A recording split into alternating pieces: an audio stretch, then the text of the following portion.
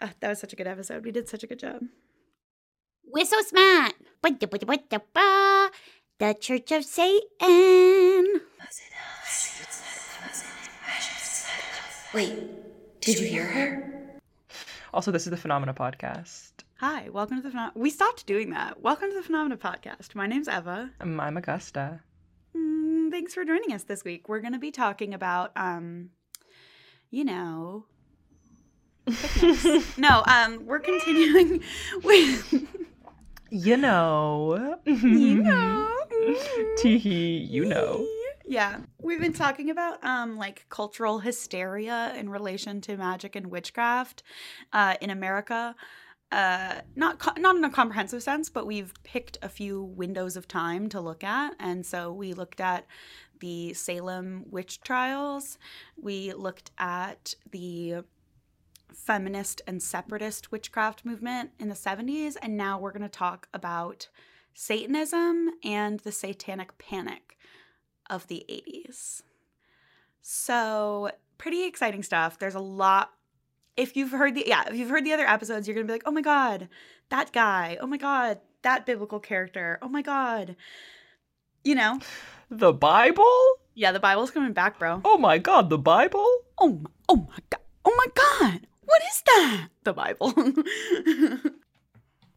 The tiny two-passenger elevator lined with red velvet was slowly ascending, carrying Michelle Smith up to the residence of Sergio Cardinal Pigandoli. It was the 5th of February, 1978, and she had been in Rome for 2 weeks, she and her friends, knocking on the door of every Vatican official who would listen, seeking an audience for the shocking, yet inspiring story they had brought some 10,000 miles from the far side of Canada.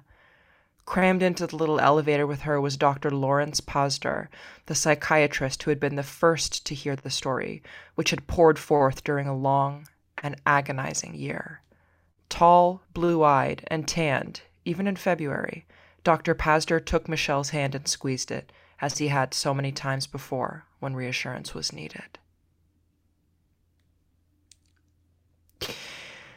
2 other companions were below in the Cardinal's anteroom, waiting for their turn in the elevator.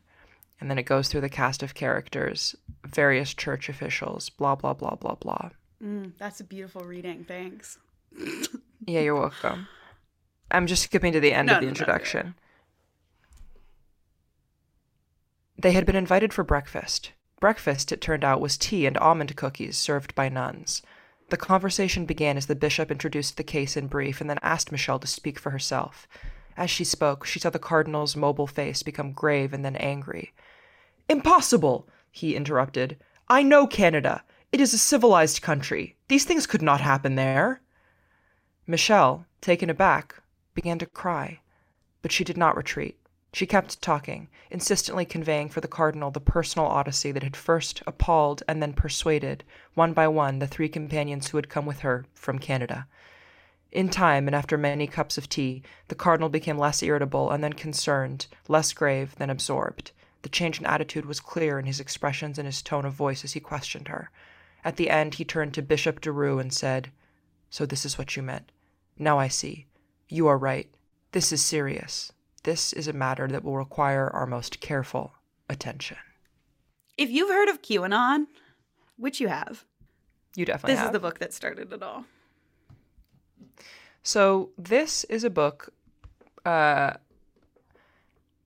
is a book written throughout the late 70s, published in 1980 in Canada, but then in other languages across the world. It's a book called Michelle Remembers. An extremely civilized country, as anybody who's been there knows. Mm-hmm. If you've ever been in the deep woods there, trekking across the Yukon, you know. Yeah. Civilized. This book is by 2 people, the titular Michelle and Lawrence Pasdar, who we heard about being tan even in February. He's so... at the top of the act. And Michelle writing the book is like, "I was ritually abused by Satanists." Lawrence writing the book, "I was looking good."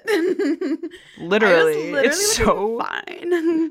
Like, I looked good. Tan. I mean, it's a little dated in that way. Well, yeah, let's talk about dating.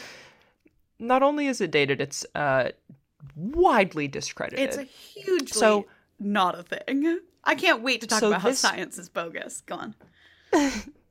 So this book is... So Posner was Michelle's therapist. He was her psychotherapist. He practiced with her. So she came in and she was like, I have depression. I miscarried. I have been having these like personal issues. I'm suffering. I need therapy. Right. I need therapy. And at this time, Jungian analysis and memory retrieval are very popular emerging forms of therapy, and that's what Posner practices. And so he starts treating her in 73, and like 3 years into their treatment plan in 76, she is talking to him about her miscarriage. And she's like, I have something important to tell you. I have something important to tell you. But she can't remember what it is. And so he's like, oh, you have repressed memories. We're going to retrieve them together. Because at the time that was considered, I mean, it depends on who you ask. There were definitely therapists who thought that was insane. But there was a movement that memory retrieval was an important form of therapy. That was a valid form of therapy. That dealing with repressed memories from childhood was an important way to access that trauma and get it out. Sometimes using mesmerism. That'll be ding, if you remember our mesmerism episodes. I'll try to make a ding noise every time there is something. It'll be super interrupt the flow of the entire show. So they're having a session, and supposedly she kind of lapses into a trance-like state. They're having a heady, and just starts dank sesh. Yeah. I'm in a good mood today. They're having a heady, dank sesh, and she's like, yo, dude. They're puff passing, and she begins to scream. And supposedly she screams for 25 minutes straight, which if I was in therapy and I started screaming for more than 1 minute, my therapist, well, she would just hang up the telehealth call, but... She'd be like, we're losing connection. Sorry, my Wi-Fi's bad. And eventually she starts speaking in a child's voice. In the text, he specifically says the voice of a 5-year-old, which how you could date that, unknown to me, but she begins speaking like a child. And during the next year and change, he spends their sessions using hypnosis and suggestion to help her recover memories of what they describe as satanic ritual abuse that occurred when she was 5. So in the mid-50s, supposedly, her mother and others were part of what she calls a satanic cult in Victoria, which is part of Canada. It's on the western coast. Beautiful part of the world, extremely civilized. And supposedly there was supposedly the Church of Satan, which we'll get into what that is, but supposedly the Church of Satan ritually abused her in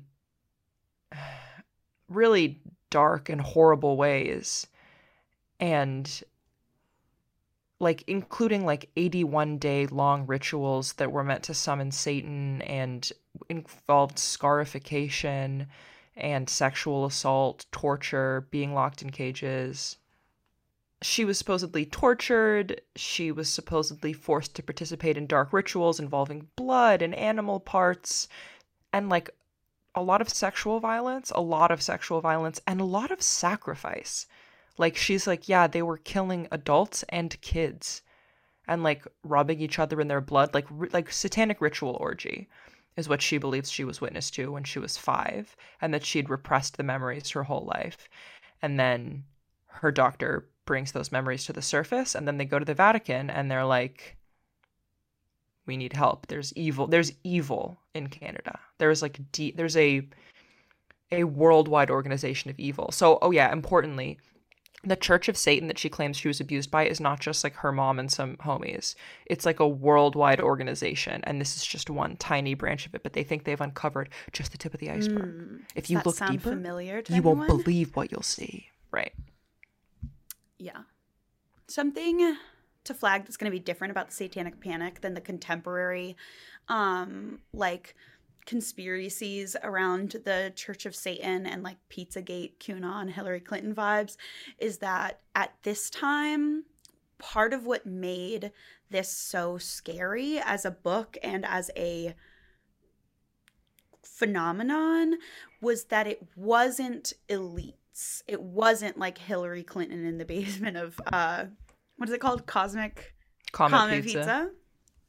It was like it could be your neighbor. It could be the librarian. A lot of it was teachers and other people that work with kids. But it was like very ordinary across the country, everybody and anybody. Like all your neighbors are Satanists, but not you, but everybody felt that way.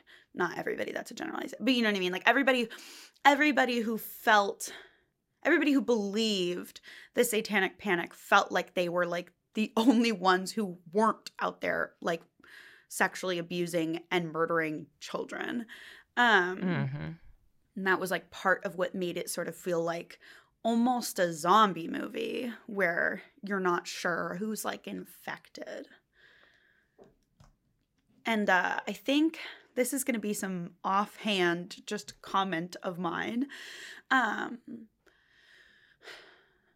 Based on some of the comments of some of the popular propagators of the Satanic Panic, a lot of whom were like televangelists, popular Christian, not influencers, but like influencer in the sense of literally people who are influential Christian figures.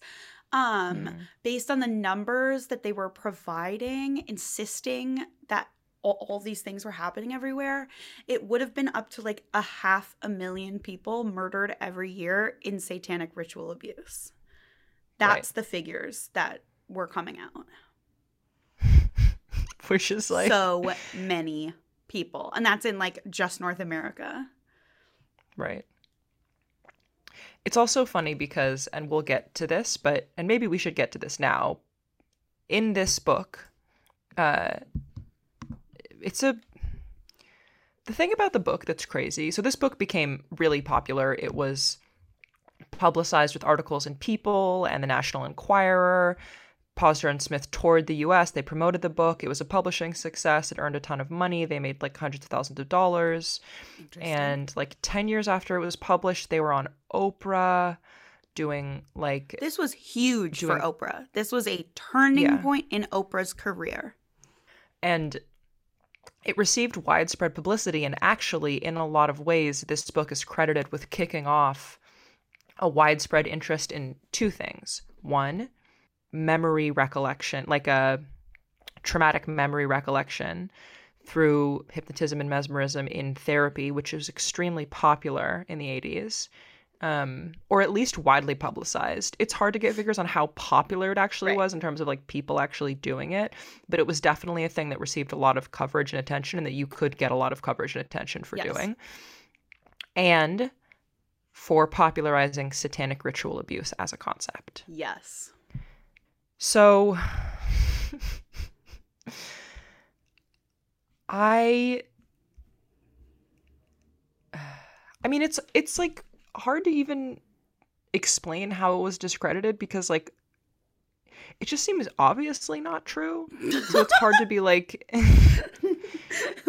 it's not true because that doesn't make any sense. Yeah, remember 3 Cups of Tea? It's kind of like that. Like we all read it and we were like, damn, that's a lot. That's almost unbelievable. And then it was like, oh, because it didn't happen. So the book source material is tapes, right? So these sessions were recorded. And what they say is they're like, the sessions were scrutinized for accuracy. Now I'm going to read you some of the text from one of their conversations. Pop off. This is what the tapes supposedly contain. I don't understand. There were people standing there. They were looking in the door. They were laughing. They were laughing. Oh, why are they laughing? I don't understand. It isn't funny. Oh, I feel so sick. I don't understand how this could have happened. Where's my teddy bear? Oh, where's my bear? I want my bear. I want my bear. I want my bear. Michelle's crying continued. Science, research, feminism. So the claim that those books and the source material were scrutinized. Right. Obviously, there are ones where she gets into more detail in the book, but like, the way that this memory therapy works, as described in the book, is she says a bunch of insane stuff from the perspective of a 5-year-old, and they put together what that could mean in terms of memories. Right. It's not like she says, when I was 5, this happened to me, and they have to debunk that. It's like she's going into supposedly a ritual trance. Not a ritual trance. She's going into a ritual trance, a in the mesmeric anthropological trance. sense. Yeah, in the anthropological sense. And then they're like, what does this mean? Maybe you were abused by your mom with a knife, and it was Satan, and it was dark, and that was what the bear had to do with. That's probably why you saw all those upside down stars you didn't mention that I just thought of. Literally. So they accuse the Church of Satan. Then the founder of the Church of Satan is like, I'm going to sue you for libel. The church was founded long after these events took place. Yes. The Church of Satan didn't exist until after this happened, so I'm going to fucking sue you. Right. Because back off. like many other people at this time, the people who were accusing the Church of Satan of the satanic ritual abuse had no understanding of Satanism and didn't know that the Church of Satan wasn't founded until 1969, though they weren't the first satanic religion nor the first satanic church or chapter. But the COS, Church of Satan, founded in 1969. So I'm not going to go through and debunk all the claims in the book, because obviously you know that this 5-year-old was not ritually abused by a secret organization in Canada. Right. But even the most basic facts recounted in the book are not true. Right. There's a huge section about a car crash. There's no records of that car crash ever having happened or anybody able to corroborate that. Most of the members of her family are never mentioned. Right. The family is all Catholic and practicing Catholic. Right. There's no discussion of that or mention of that. There's no police investigations. Posner, the therapist, never makes an effort to involve the police or verify any of the book's accusations in any way. It's completely whole cloth. So there's not even an attempt at any kind of like fact-checking or journalistic integrity. Obviously, this is not true. And it's never been substantiated by any evidence besides her testimony. Like, many journalists have looked into this and been like, I mean... Yeah. Yeah. And, yeah. And then, what I find actually to be the most disturbing element of this, but I don't know, I would love to hear your perspective on it. Posner and Smith were sleeping together and got married. Yeah. Well, because he was grooming and psychologically abusing her, in my opinion. I mean, I don't know. I have no way of knowing what those sessions were like. She may have been, I mean, she was an adult. Like, she may have been participating. But it does seem like a plausible explanation for this kind of recovered memory that something awful was happening between them. And this was her only way to talk about it. And he was like using her for money. I mean, that seems possible to me. I don't know if it's true, but I mean, there's several theories in science that have only been proven by people who were sleeping with the scientist. One of them being like photographic memory. Like, no one's ever been able to reproduce affirmative results that prove the existence of photographic memory, no matter how many people say they have it, except for one woman. And she was the girlfriend of the Harvard scientist who was conducting the experiment, and she was not able to reproduce the results a second time. Right. That's just a fun fact. So this book kicks off basically a worldwide, especially North American-wide panic about the Church of Satan.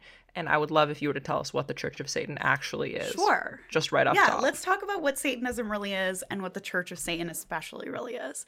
So Satanism has a few different valuations, a few different sort of sects. And then within those sects, it has 3 sort of directions that Satanism goes. And then within those directions, there's many, many sects and churches, just as there are many, many sects and churches within Christianity. There's all sorts of They have just as much drama as Christianity, maybe a little more drama, considering that they're much younger and they have split, like they've had just as many schisms as the Christian and Catholic, as Christianity and Catholicism, and so the one that is most relevant is the Church of Satan, and the Church of Satan is sort of the codified church that surrounds the Satanic Bible. And while the Satanic Bible might sound like it's the be-all, end-all scripture of Satanism, it's really not. Satanism mostly, but especially this direction of Satanism, which is an atheistic Satanism. There's atheistic Satanism, theistic Satanism, and then something in the middle called non-theistic Satanism. You can probably infer by those words that atheistic Satanism affirms a non-existence of gods and godlike figures. Theistic Satanism affirms an existence of a godlike Satan, and non-theistic Satanism declines to base its beliefs and practices on there being a theistic Satan, but does not directly affirm that there is no godly Satan. So the most popular theistic Satan, the most popular church of theistic Satanism, which did eventually fall and was dissolved in the 80s during the Satanic Panic, that's something that I want us to reference. The very first, it was a non-LaVeyan Satanist organization that actually was around at the time of the abuses that were attributed to the Church of Satan, but couldn't have been. The Our Lady of Endor Coven. So the Church of Satan itself is the flagship campus. That's not right. It's the flagship campus of what's called LaVeyan Satanism. So Anton LaVey is this guy who countersued for libel because he wrote the Satanic Bible, which again is not scripture. It's more like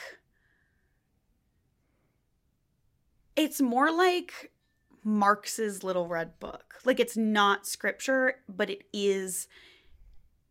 does lay down a set of theory, principle, and ideals. A manifesto, some could say. Ding! It's a manifesto. And it is largely based on the writings of Aleister Crowley. So anyway, Anton LaVey wrote a lot of the Satanic Bible based on Aleister Crowley's writings. So LaVeyan Satanism it's individualist, it's egoist, it's anti-egalitarianist, and it surrounds the idea that Satan is not a real person, not a real figure, but Satan is representative. Satan is a metaphor for all of the things that challenge, a metaphor for all the things that challenge the status quo.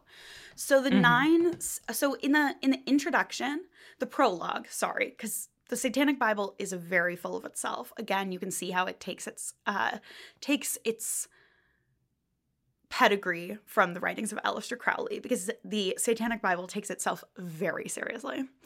But in its prologue, he says, "Herein you will find truth and fantasy. Each is necessary for the other to exist, but each must be recognized for what it is. What you see may not always please you, but you will see." And the opening of the Satanic Bible are the 9 satanic statements. So these are the ultimate thrust of the Church of Satan, which is the flagship campus of a kind of Satanism that follows the direction of atheistic Satanism. And keeping in mind, this is the Church of Satan that was being accused of perpetuating ritual abuse. Right. So, the 9 satanic statements. 1. Satan represents indulgence instead of Also, all of these end with an exclamation mark, but I'm not going to scream them. 1. Satan represents indulgence instead of abstinence. 2. Satan represents vital existence instead of spiritual pipe dreams. 3. Satan represents undefiled wisdom instead of hypocritical self-deceit. 4. Satan represents kindness to those who deserve it instead of love wasted on ingrates. 5. Satan represents vengeance instead of turning the other cheek. 6. Satan represents responsibility to the responsible instead of concern for psychic vampires. 7. Satan represents man as just another animal, sometimes better, more often worse than those that walk on all fours, who, because of his divine spiritual and intellectual development, has become the most vicious animal of all. 8. Satan represents all of the so-called sins as they all led to physical, mental, or emotional gratification. And 9. Satan has been the best friend the church has ever had as he has kept it in business all these years. So, I mean, you've got your answer right there. It's number 9. But like the 9th satanic statement, I mean, that's so clear to me. Like they're not like they're right, but like in summary of the satanic panic, Satan has been the best friend the church has ever had as he has kept it in business all these years. Because as you kind of alluded to with this particular therapist in this particular book, going forward in the satanic panic, we'll see that it was immensely profitable for the church and many individuals. Yeah. So when most people think of the Satanic Panic, I think they think about the McMartin preschool trials, which were it was a sexual abuse daycare scandal that started in 1983, so 3 years after the publication of Michelle Remembers. It's already become a huge thing. Satanic ritual abuse is beginning to permeate the public consciousness. There's been press coverage of this, reports. discussions of this, a lot of uncritical discussion of Yes. this, a lot of uncritical coverage of this. Indicated to my eye and to the eye of many journalists looking at it after the fact that it stands in for some kind of underlying social tension, but we'll get to that. So the McMartin preschool trial there is a preschool in Manhattan Beach, which is a beach town in California, run by the McMartin family. And in 1983, the mother of one of the preschool students reports to the police that her son has been sodomized by a McMartin preschool teacher and her estranged husband. The accuser's estranged husband or the accuser's estranged husband. So the estranged husband of the mother. the father of the right. Not kid. of the teacher. Yeah. Okay. Not of the teacher. Her son's been having trouble pooping, and that's why she believes this. No comment. So some people say that the son said that he had been molested. Some people say that the son denied it. But there's no clear answer on that one way or another because it was coming from Johnson, who, as we'll find out, is an unreliable narrator. Then over the course of this investigation, she begins making more accusations. People at the daycare were having sexual encounters with animals, that kids were drilled in the arms, and that they were flying in the air. Important phrasing. The police question the teacher, whose name is Ray Bucky, but there's no evidence that this happened. And so the police, in a classic case of police making the situation literally 1,000 times worse, send a form letter to the parents of the kids. Stop. I didn't know this detail. Saying that the kids might have been abused. Can you ask them? They sent a form letter? This is the letter. I knew that they had gone and then asked the other kids in like a very leading way, but I did not know that it was done in the form of... Go on. September 8th, 1983. Dear parent, this department is conducting a criminal investigation involving child molestation. Ray Bucky, an employee of Virginia Martin Preschool, was arrested September 7th, 1983 by this department. The following procedure is obviously an unpleasant one, but to protect the rights of your children as well as the rights of the accused, this inquiry is necessary for a complete investigation. Records indicate that your child has been or is currently a student at the preschool. We are asking your assistance in this continued investigation. Please question your child to see if he or she has been a witness to any crime or if he or she has been a victim. Our investigation indicates the possible criminal acts include oral sex, fondling of genitals, buttocks or chest area, and sodomy, possibly committed under the pretense of taking the child's temperature. Also, Photos may have been taken of the children without their clothing. Any information from your child regarding having ever observed Ray Bucky to leave a classroom alone with a child during any nap period, or if they ever observed Ray Bucky tie up a child, is important. Please complete the enclosed information form and return it to this department in the enclosed stamped return envelope as soon as possible. We will contact you if circumstances dictate.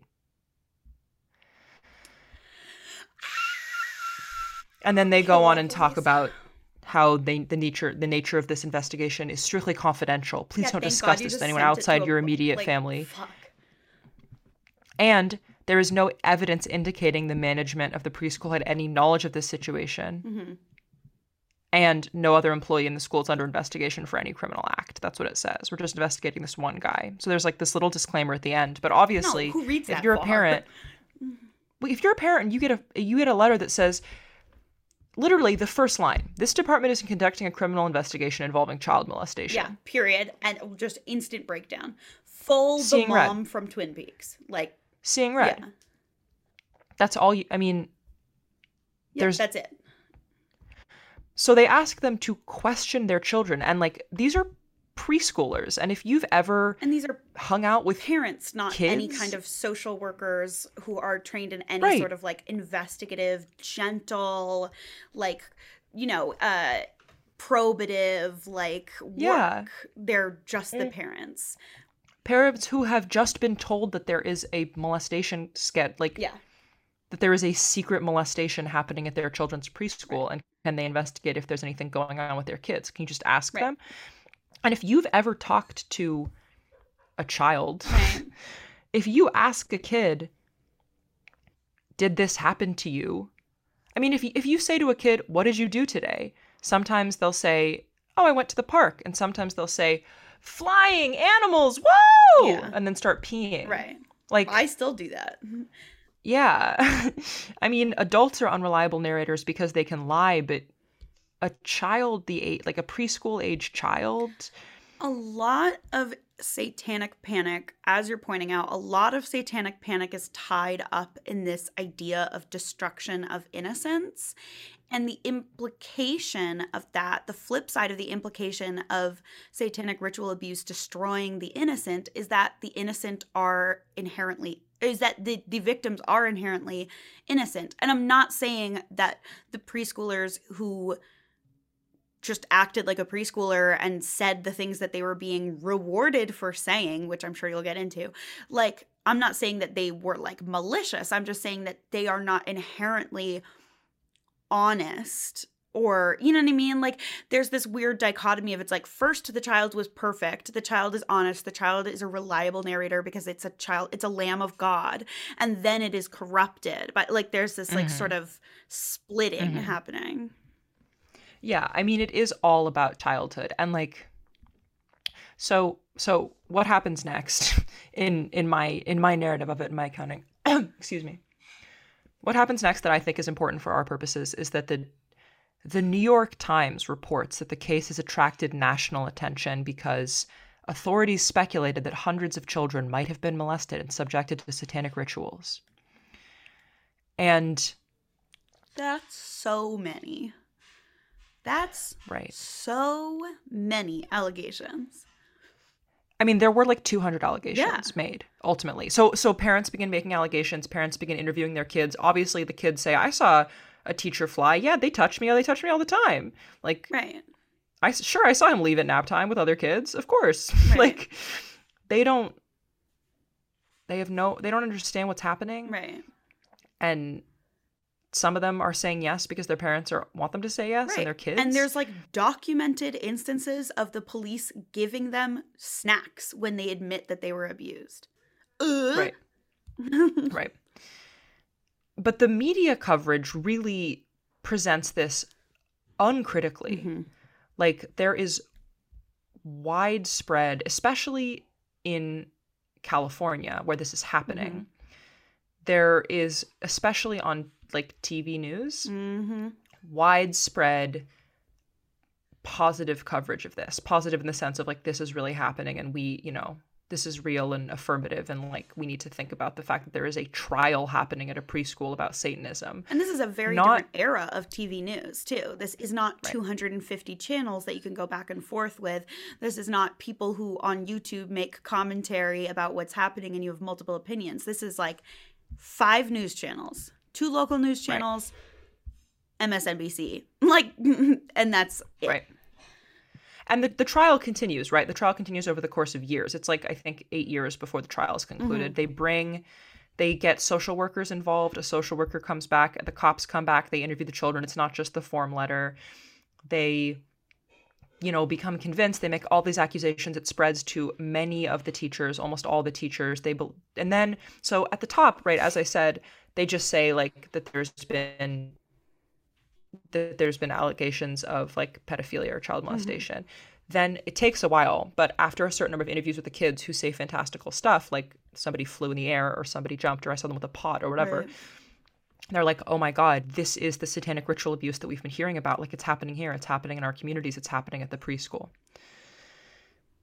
And that becomes part of the mainstream coverage of it as well. So there is this idea that that the McMartin preschool is one arm of this satanic cult that is running North America and is using children in ritual sacrifice.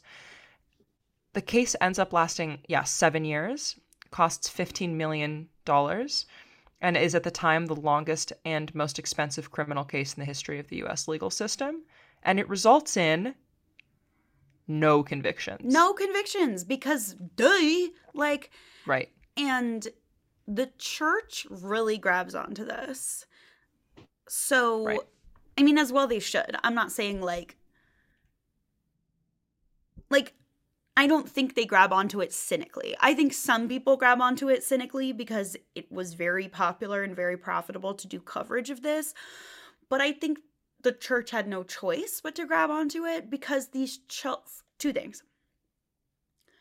One, the children are saying that they saw people flying, and that is being entered into court as evidence. Not that it went anywhere, but it's on the record. And people are including that as part of the coverage and part of the discussion of the case. They're not saying, oh, the children are so traumatized that they have these fantastical delusions that people were flying. They're saying the children saw people flying. So the church has to have an answer for that. And then second, at the end, no convictions. So that puts the church in another bind that I do think leads to a lot of the conspiracy around Satanism and Luciferianism that we see today, where certain religious elements see that moment where the court declines to get a declines to convict based on no evidence, but declines to convict based on testimony that includes what would seem to be religious characterizations of events.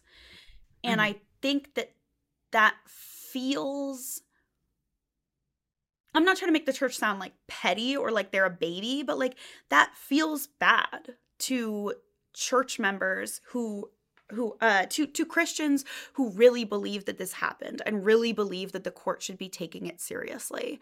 And I think it feeds this idea that the government is anti-Christian, which has become very pervasive today, even though in reality, okay, fine, in my opinion, based on my understanding and my review of various historical events and documents, America remains very much a Christian government. But to a lot of people, that was an outright denial of the validity of Satanism as a crime and of Christian testimony. So when you see things today that are all about government officials being involved in Satanism and the war against Christmas and this, that, and the other thing, you have to remember these instances in the 80s especially where, for example, the government declined to convict someone that lots and lots of Christians in America felt was a Satanist and like a severe, violent child molester. Right. It's also interesting because I think, as you mentioned up top, if you've heard of QAnon, this is what you're hearing about in a lot of ways. Like the McMartin preschool trial and Michelle Remembers are two of the most high-profile examples of these kind of accusations, but there were hundreds of these accusations across the country, if not thousands, in like communities that never made it to the legal sense, you know, of like people being accused of being Satanists, people being accused of ritual child abuse. Very McCarthyism kind of moment. Right. I mean, very, very Danvers witch trials. Yes. Actually, 3 of the preschool teachers and members of the Bucky family who were accused in the case and then exonerated spoke to the National Association of State Vocal Organizations about their experiences and then attended the 1997 Day of Contrition conference in Salem, Massachusetts, and were joined by experts about the daycare sex abuse hysteria. Like they became involved in this long, proud tradition of surviving mass hysteria that in America is so associated with Salem. Also, for the record, the woman who entered those original investigations turned out to be severely untreated schizophrenic and died of alcohol poisoning a few years later, which is obviously tragic, but also I think a lot of people attribute that to, you know, potentially where this case began, in just being like kind of being an unmedicated schizophrenic, unhandled mental illness, which, I mean, her poor son. Yeah. But anyway, I know. I wonder where those children are. We're not going to go find out because that's very invasive. A few of them have gone on the record saying that they regret ever making those confessions, and they did it because their parents asked them to. But most of them, I think, hopefully we'll never hear from them again, and they've changed their names. Hopefully, the court is paying for a lifetime of therapy for them, not memory recovery therapy. Not memory. I can't imagine even. I mean, the amount of trauma you'd have to have. The amount of trauma you would have, I mean, surrounding therapy, it would just make therapy even harder, which therapy is the thing that's supposed to make unresolved trauma addressable. But then if you're, What's also interesting about what you were saying about the church is that when I was reading this, a lot of the stuff that I was seeing, the coverage, had to do with the press and their kind of cozy relationship with government prosecutors and with the trial. So like, it's interesting now to think about in something like QAnon, which I'm assuming you have a baseline level of understanding if you're listening to this podcast, because it seems like it's covered everywhere these days. In QAnon, there is this dual understanding of there is evil, there's child molestation, there's horror in the world, there are these nightmarish anti-Christian satanic evil organizations operating that we don't know about and we're not aware of that are destroying our children. But then also this feeling that like the press is never going to cover it. The press is in the pocket of news media. Or the press is news media. The press is in the pocket of big government, of big, they're taking Soros money. I mean, the whole, I read an amazing article about the connection between the idea of like child sacrifice and like ancient blood libel and like anti-Semitic tradition and history throughout Europe passed to America, which I find extremely compelling, actually. We were talking about Zoroastrianism in the chat recently, and when Islamic and Christian influences had their crusades through various nomadic communities of Zoroastrians, one of the propaganda techniques that they used was to talk about how Zoroastrians would bury children in the sand to suffocate them to death if the children were unwanted. Whether or not that was happening the way that they describe it is debated. There are some records of what we might, in a very generous sense, call like an assisted suicide or a mercy killing of a severely ill person by suffocating in a ritual burial in sand, or from a less generous to cynical perspective, outright infanticide. It's debatable. It's thousands of years ago at this point, but that was an element of their justification for their behavior. It's a common card to play, which doesn't mean it doesn't happen, but saying that your enemy kills, molests, and harms children,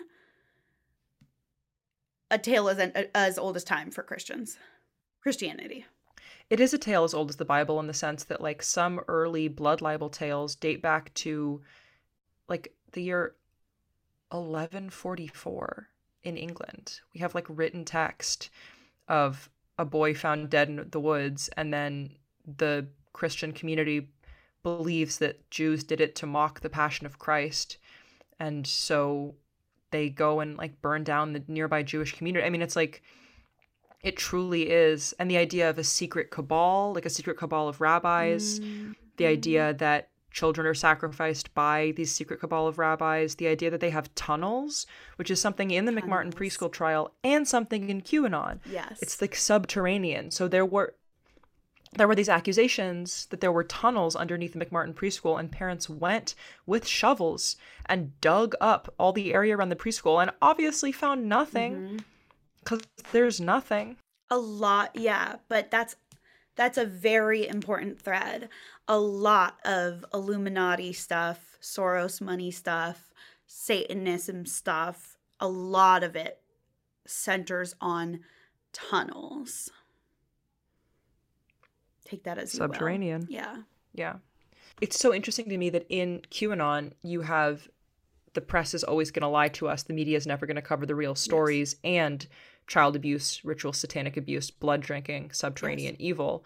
Because in these cases, which in some ways provide a modern blueprint for how to handle and cover these things, how to whip up a frenzy without checking any facts, it is the press that whips those stories up. Like, they have found a way, the people behind QAnon and perpetuating QAnon, they have found a way to metabolize one true thing and the lie that led to that thing being true. Yes. They've metabolized the lie that there was a satanic panic, or that there was, satanic action happening against false children. And and the idea that the press is wrong for disseminating it somehow. Right. So then if you can prove that the press is disseminating it and that they're wrong for disseminating it, then somehow, because that element of what you believe is true, it gives credence to the other things that you believe is true. Another thread, a very real concern that is underscored by a lot of these things, and something that shows again, this transition from satanic panic into QAnon today, or echoing, history repeating itself, whatever you want to call it. The tunnels, the children, child trafficking. That is a huge concern of both the satanic panic and of QAnon. So during the satanic panic, one of the things I mentioned earlier, that if the allegations put forth by prominent Christian thought leaders, I'm talking televangelists and other people who were propagating and reporting this, if their figures are anywhere near accurate, there was something like 500,000 deaths from satanic ritual abuse a year. So that's like, if you calculate from how many rituals were supposedly happening every day, how many covens or branches of the church there supposedly were, how many people were in the like each coven, like they were saying, like all these things that these covens and stuff could include as many as 12,000 people in one like church coven. The Church of Satan actually calls them grottos, but anyway, I know, isn't that cool? I like that. After the word, after the, well, I can talk about the word grotto and the word grotesque another time. It's a super fascinating etymological journey. But there was a huge concern about where are all these children coming from? If these children are being murdered at a rate of, and not just children, but also a lot of young people, like especially young women. But let's think about it, just children. So even if we say that only half of that 500,000 dead people a year are children, where are 250,000 children coming from every year to be slaughtered in these rituals? And that fed all these theories that there were even like forced rituals of like forced impregnation and reproduction within churches, satanic churches that were producing children for the explicit purpose of satanic rituals, and that's something that you will see come up in QAnon today. And there were theories that these tunnels were being used to sort of spirit children away, and every missing child or every child taken by DCS was being trafficked to these Satanists. And that is something you will also hear today. And then we have moments, and we certainly don't have enough time to cover this right now, but then we have these massive moments of press, I'm going to say hysteria, even if it is valid, a hysteria over things like Jeffrey Epstein, who was obviously a terrible person and was obviously doing horrible things. We don't know the extent to which he was trafficking children and young women. We just don't know. But because we don't know, if we're in the mindset of seeing this as a piece of the puzzle of these massive government conspiracies of satanic ritual, of cannibalism and child abuse and blood, whatever, you know what I mean? Then blood libel, then it's easy to see, maybe not easy, but like, do you understand where I'm coming from? Like, all these little pieces that can be found to be true add up to something that is so much greater than the sum of its factual parts. And I guess that's literally just what hysteria is. Yeah, I mean... Like, was Jeffrey Epstein trafficking 250,000 children a year for Hillary Clinton to eat in the basement of Comet Pizza? Probably not. Was he definitely a sex trafficker? Yes. Yeah. I was going to say something that just bounces off what you're saying, I think is a nice little about hysteria. So this is an excerpt from, or this is actually the abstract from a paper called Satanism, Ritual Abuse, and Multiple Personality Disorder, A Socio-Historical Perspective. Really good. Send it to me. I will. It's from the International Journal of Clinical and Experimental Hypnosis, and this is published in 1993. During the past decade in North America, a growing number of mental health professionals have reported that between 25 and 50% of their patients in treatment for multiple personality disorder have recovered early childhood traumatic memories of ritual torture, incestuous rape, sexual debauchery, sacrificial murder, infanticide, and cannibalism perpetuated by members of clandestine satanic cults. Although hundreds of local and federal police investigations have failed to corroborate patients' therapeutically constructed accounts, because the satanic etiology of MPD is logically coherent with the neurodissociative traumatic theory of psychopathology, conspiracy theory has emerged as the nucleus of consistent pattern of contemporary clinical interpretation.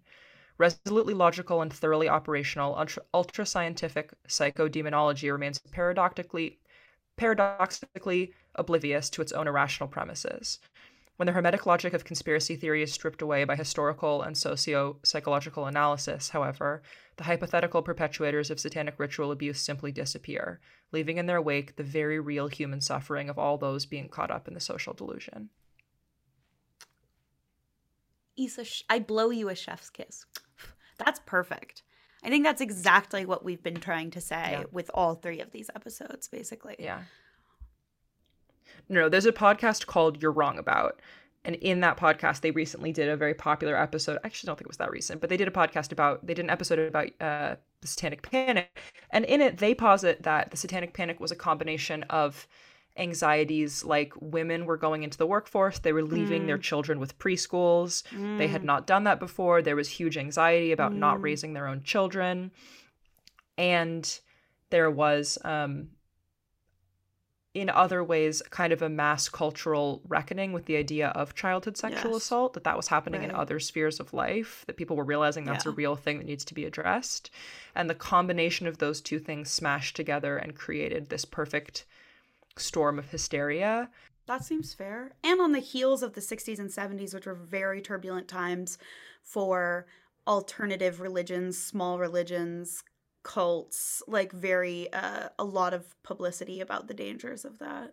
Exactly. And a change in social structure which kind of leaves people morally unmoored, so to speak. Right. Leaves them disconnected from traditional family values in some ways, even those who try and maintain it. is also obsessed with. Right. And while I buy that those were contributing factors to this hysteria, I take more of a long view about it, which is that this is the kind of moral hysteria that this just happens. Yeah, like, I agree. This kind of, there is like some there is some social structure in the way we orient our society as like a Christian nation with the opportunity for other religions and divisions, and you can raise your kids however you want, but ultimately we're all Christians, that really leaves room for this kind of like evil is out there and it's in our communities and it's killing our kids type mass hysteria. Not to say that we shouldn't work to prevent it in all opportunities. I just think it's broad. It's the ectoplasm of, you know, civilized society, in the sense that it's excreted by the process of our rituals and traditions. Yeah. Yeah. So that's that. I mean, there's lots more to learn about Satanism that has nothing to do with satanic panic, but that's all we have for today, I think. Today, when this episode drops, we also maybe released a bonus episode about the daughters of Anton LaVey, both of which were head priestesses of the Church of Satan, and one of which just released the 10-minute version of All Too Well, and sort of their legacy and a little bit about what it means to actually be a child in the Church of Satan. All right. Thanks all. Thank you. Bye.